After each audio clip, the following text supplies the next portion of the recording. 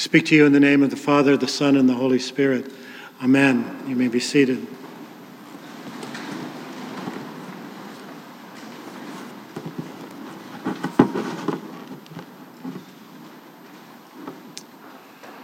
I had my annual evaluation this week, and the only productive sort of criticism, not really criticism, statement that came out of it was that your sermons last longer than the Werthers.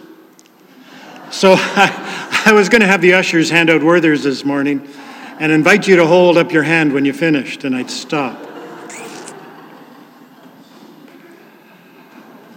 I am not going to directly address the gospel passage this morning, other than to say that what we will talk about might, rather than try to clarify all of that stuff that's in the gospel passage, give us a sense of attitude to how we are to hold and honor and carry those things that it tells us not to do or to do. I've entitled my talk, Dominion or Domination. Dominion or domination, a relational dilemma. And as far as the church goes, we do take some liberties on the Feast of St. Francis. But then that fits with the nature of who he was. He stepped out of his norms to see the wonder of God in everything.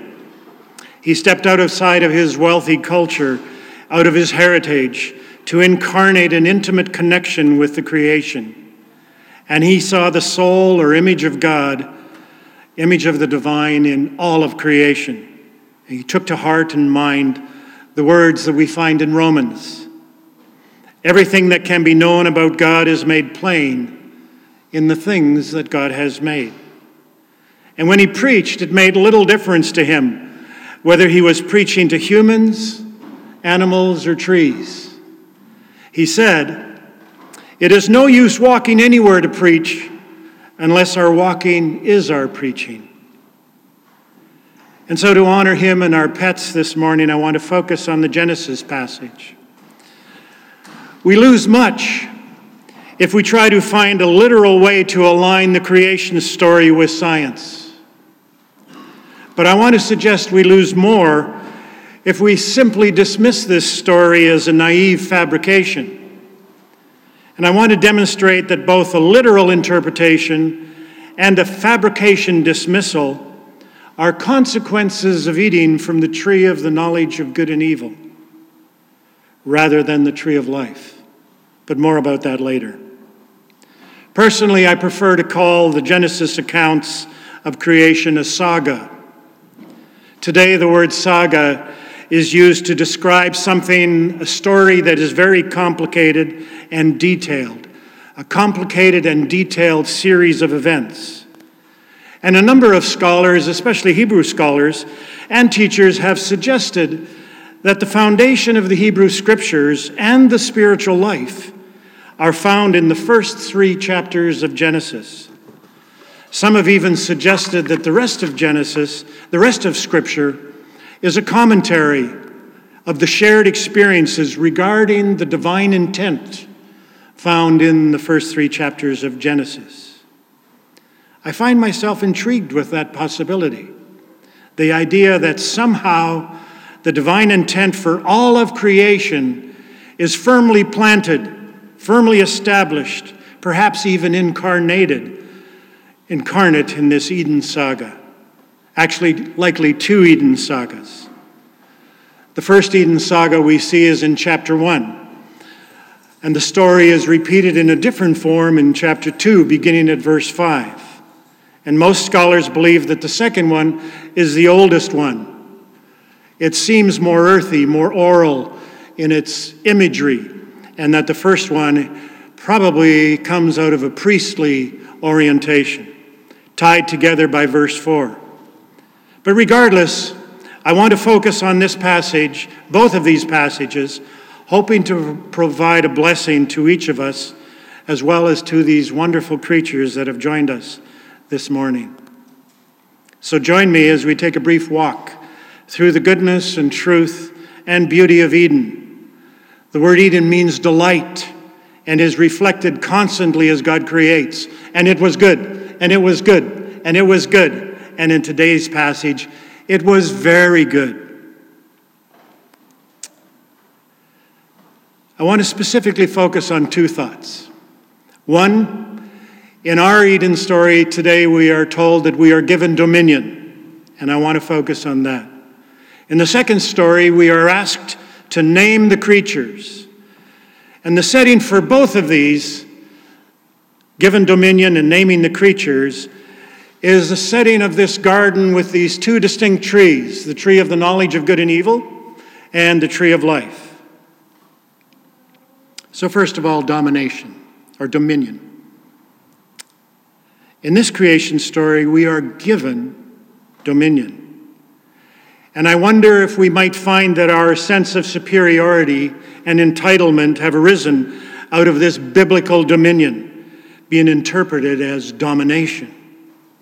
We certainly seem to have taken that to heart in our history, even somehow feeling that's likely our particular cultural authority gives us permission to use and abuse all kinds of created and historical cultural realities. And so I offer you some questions this morning, perhaps not answers. Do you have a relational orientation to life, or are you more ideological? What's more important to you, correct thinking or meaningful connection? What's more important to you, to be right or to be understood? Do you like people who agree with you, or do you like people for their inherent worth? Does God like people who agree with God? Or does God like people for their inherent created worth? Obviously, I'm suggesting that the divine intent is that God's love is inherent in the fact that we are all created in the divine image, and that all of creation bears the mark of the Creator. And in our story today, God looks at it all and says, not only is it good, it's very good. The tone of the Genesis passage in English might be a little confusing. It's the language of a commanding officer, or as the Psalms suggest, a sovereign, this title of majesty. And it's so like us to weave culture and faith in our scriptures, into our scriptures. And we always want to find words for this because we like control.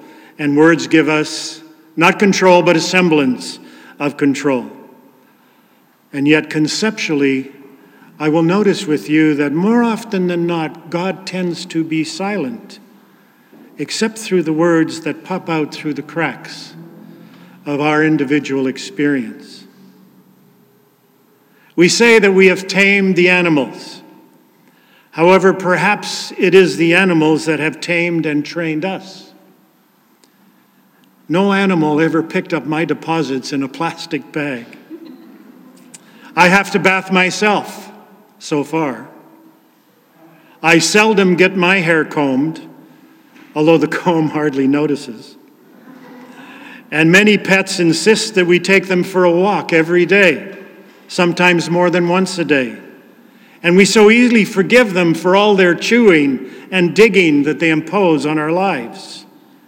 And we usually forgive them far easier than we forgive one another. So perhaps we should consciously invite them to tame us. For while there are animals that we fear for their meat-eating tendencies and necessity, and for their protective instincts, we are by far the cruelest and barbaric of the creatures. And we go to great lengths to sanitize our violence against nature and one another. And we are much less forgiving. I've told the story before of the man pushing the cart with a dog tied to the cart. And the dog was pulling the cart off to his right, and he kept yanking him back, trying to get him to stay on the sidewalk. And the dog persisted, and the man pulled harder till finally, as I sat at the stop sign, I watched this man hit this dog on the side of the face, and the dog cowered. And then the man pulled his foot back and was about to kick the dog, and he stopped. I was about to honk my horn or jump out. And he knelt down in front of that dog and he began to weep. saying I was sorry. And instantly, what was the dog doing? Licking his face. Now, I'm not condoning the abuse, but pets have much to teach us.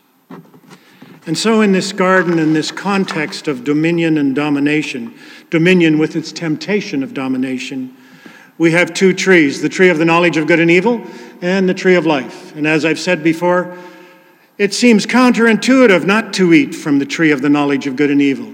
It promises to help me understand right and wrong. Why wouldn't I eat? What do you mean something's going to die if I eat from that tree? And so it almost seems natural that we would be tempted by that tree to figure this out. After all, this God is bringing us these things and asking us to name them. What if we name it wrong? And here's a tree that promises to give us the ability to discern right and wrong. And we eat. And suddenly we realize that while we may have understood something, there are a whole host of other things that only have become more mysterious. And that the message is that when you become focused on only the right and the wrong, you will be tempted by moving from dominion to domination. I'm right, you're wrong. And for me to be right, someone else has to be wrong. And if we eat from the tree of the knowledge of good and evil, it will tempt us. And yet the right and wrong is very important. It's singled out. The tree is placed in the middle of the garden. The command is not ignore it. The command is don't eat it. Don't make it the source of how you feel about yourself and how you relate to others. We were more interested in that tree, the tree of the knowledge of good and evil. The tree that we were given freedom to eat from didn't feel like it gave us much control. It was too loosey-goosey. It was all over the place. And we promptly tended to ignore it.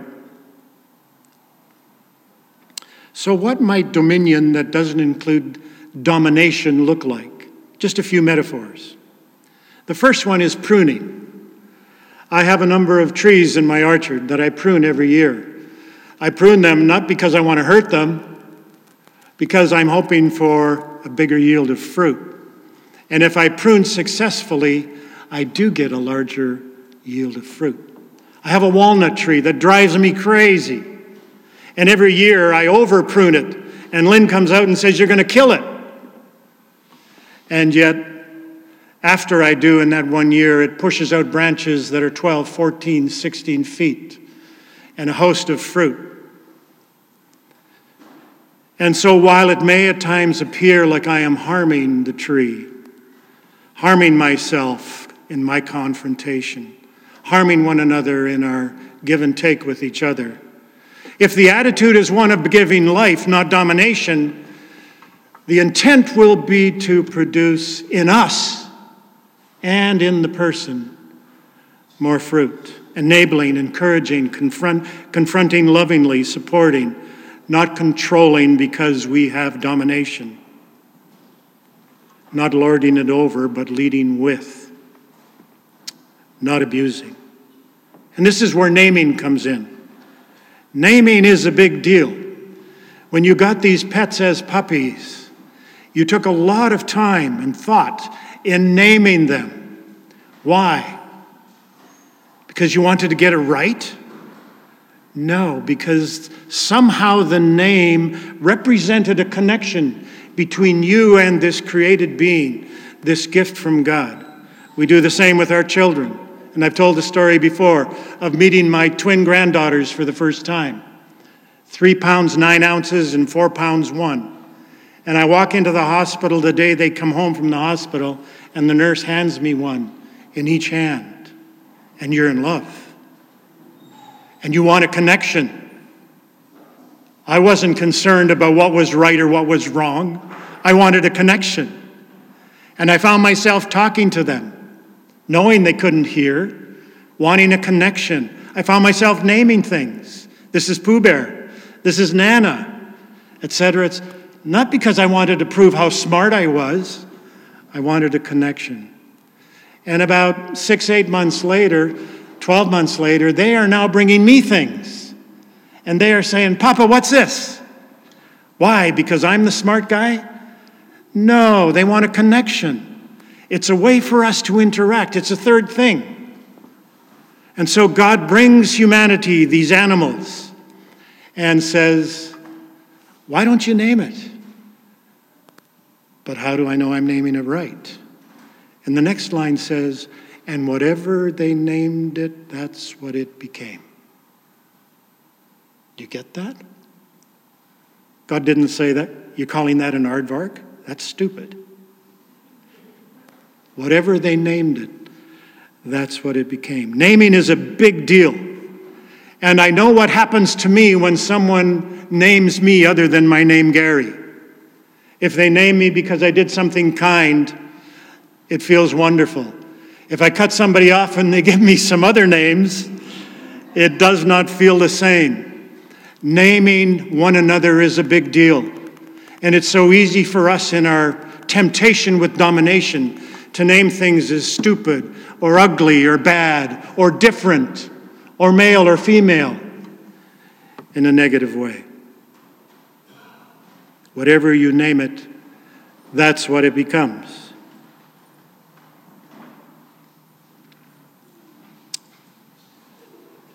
God brings each of us our lives every day, wheat and chaff, and asks us to name it. God is not sitting there saying, you just named that wrong. God is saying, whatever you name it, that's what it'll become. But keep naming. Keep naming, and as you name, you will begin to realize that the tree of the knowledge of good and evil, while it's in the center of the garden, it is the doorway to the tree of life. It gives you the guidelines, so don't eat from it. Go to the tree of life when confronted by the tree of the knowledge of good and evil, and you will find life, and you will continue to name. And however you name, God will receive what you name in love, not evaluating whether you named it right or not. God invites us to keep naming. I might suggest that's prayer. Naming what God brings to our lives, and trusting that as we continue to name, we will continue to move towards more and more life. This is summarized in our James passage, or at least the consequence of it is. First of all, what happens when we name as a reality influenced by the tree of the knowledge of good and evil. Who is wise and understanding among you? Show by your good life that your works are done with gentleness born of wisdom. But if you have bitter envy and selfish ambition in your hearts, do not be boastful and false to the truth. Such wisdom does not come down from above, but is earthly, unspiritual, devilish. For where there is envy and selfish ambition, there will also be disorder and wickedness of every kind. That's a domination wisdom. Here's the alternative. But the wisdom from above is first pure, then peaceable, gentle, willing to yield, full of mercy and good fruits, without a trace of partiality or hypocrisy. And a harvest of righteousness is sown in peace for those who make peace. This is the life-giving wisdom, not a domination wisdom. And this is what feeds us. Amen.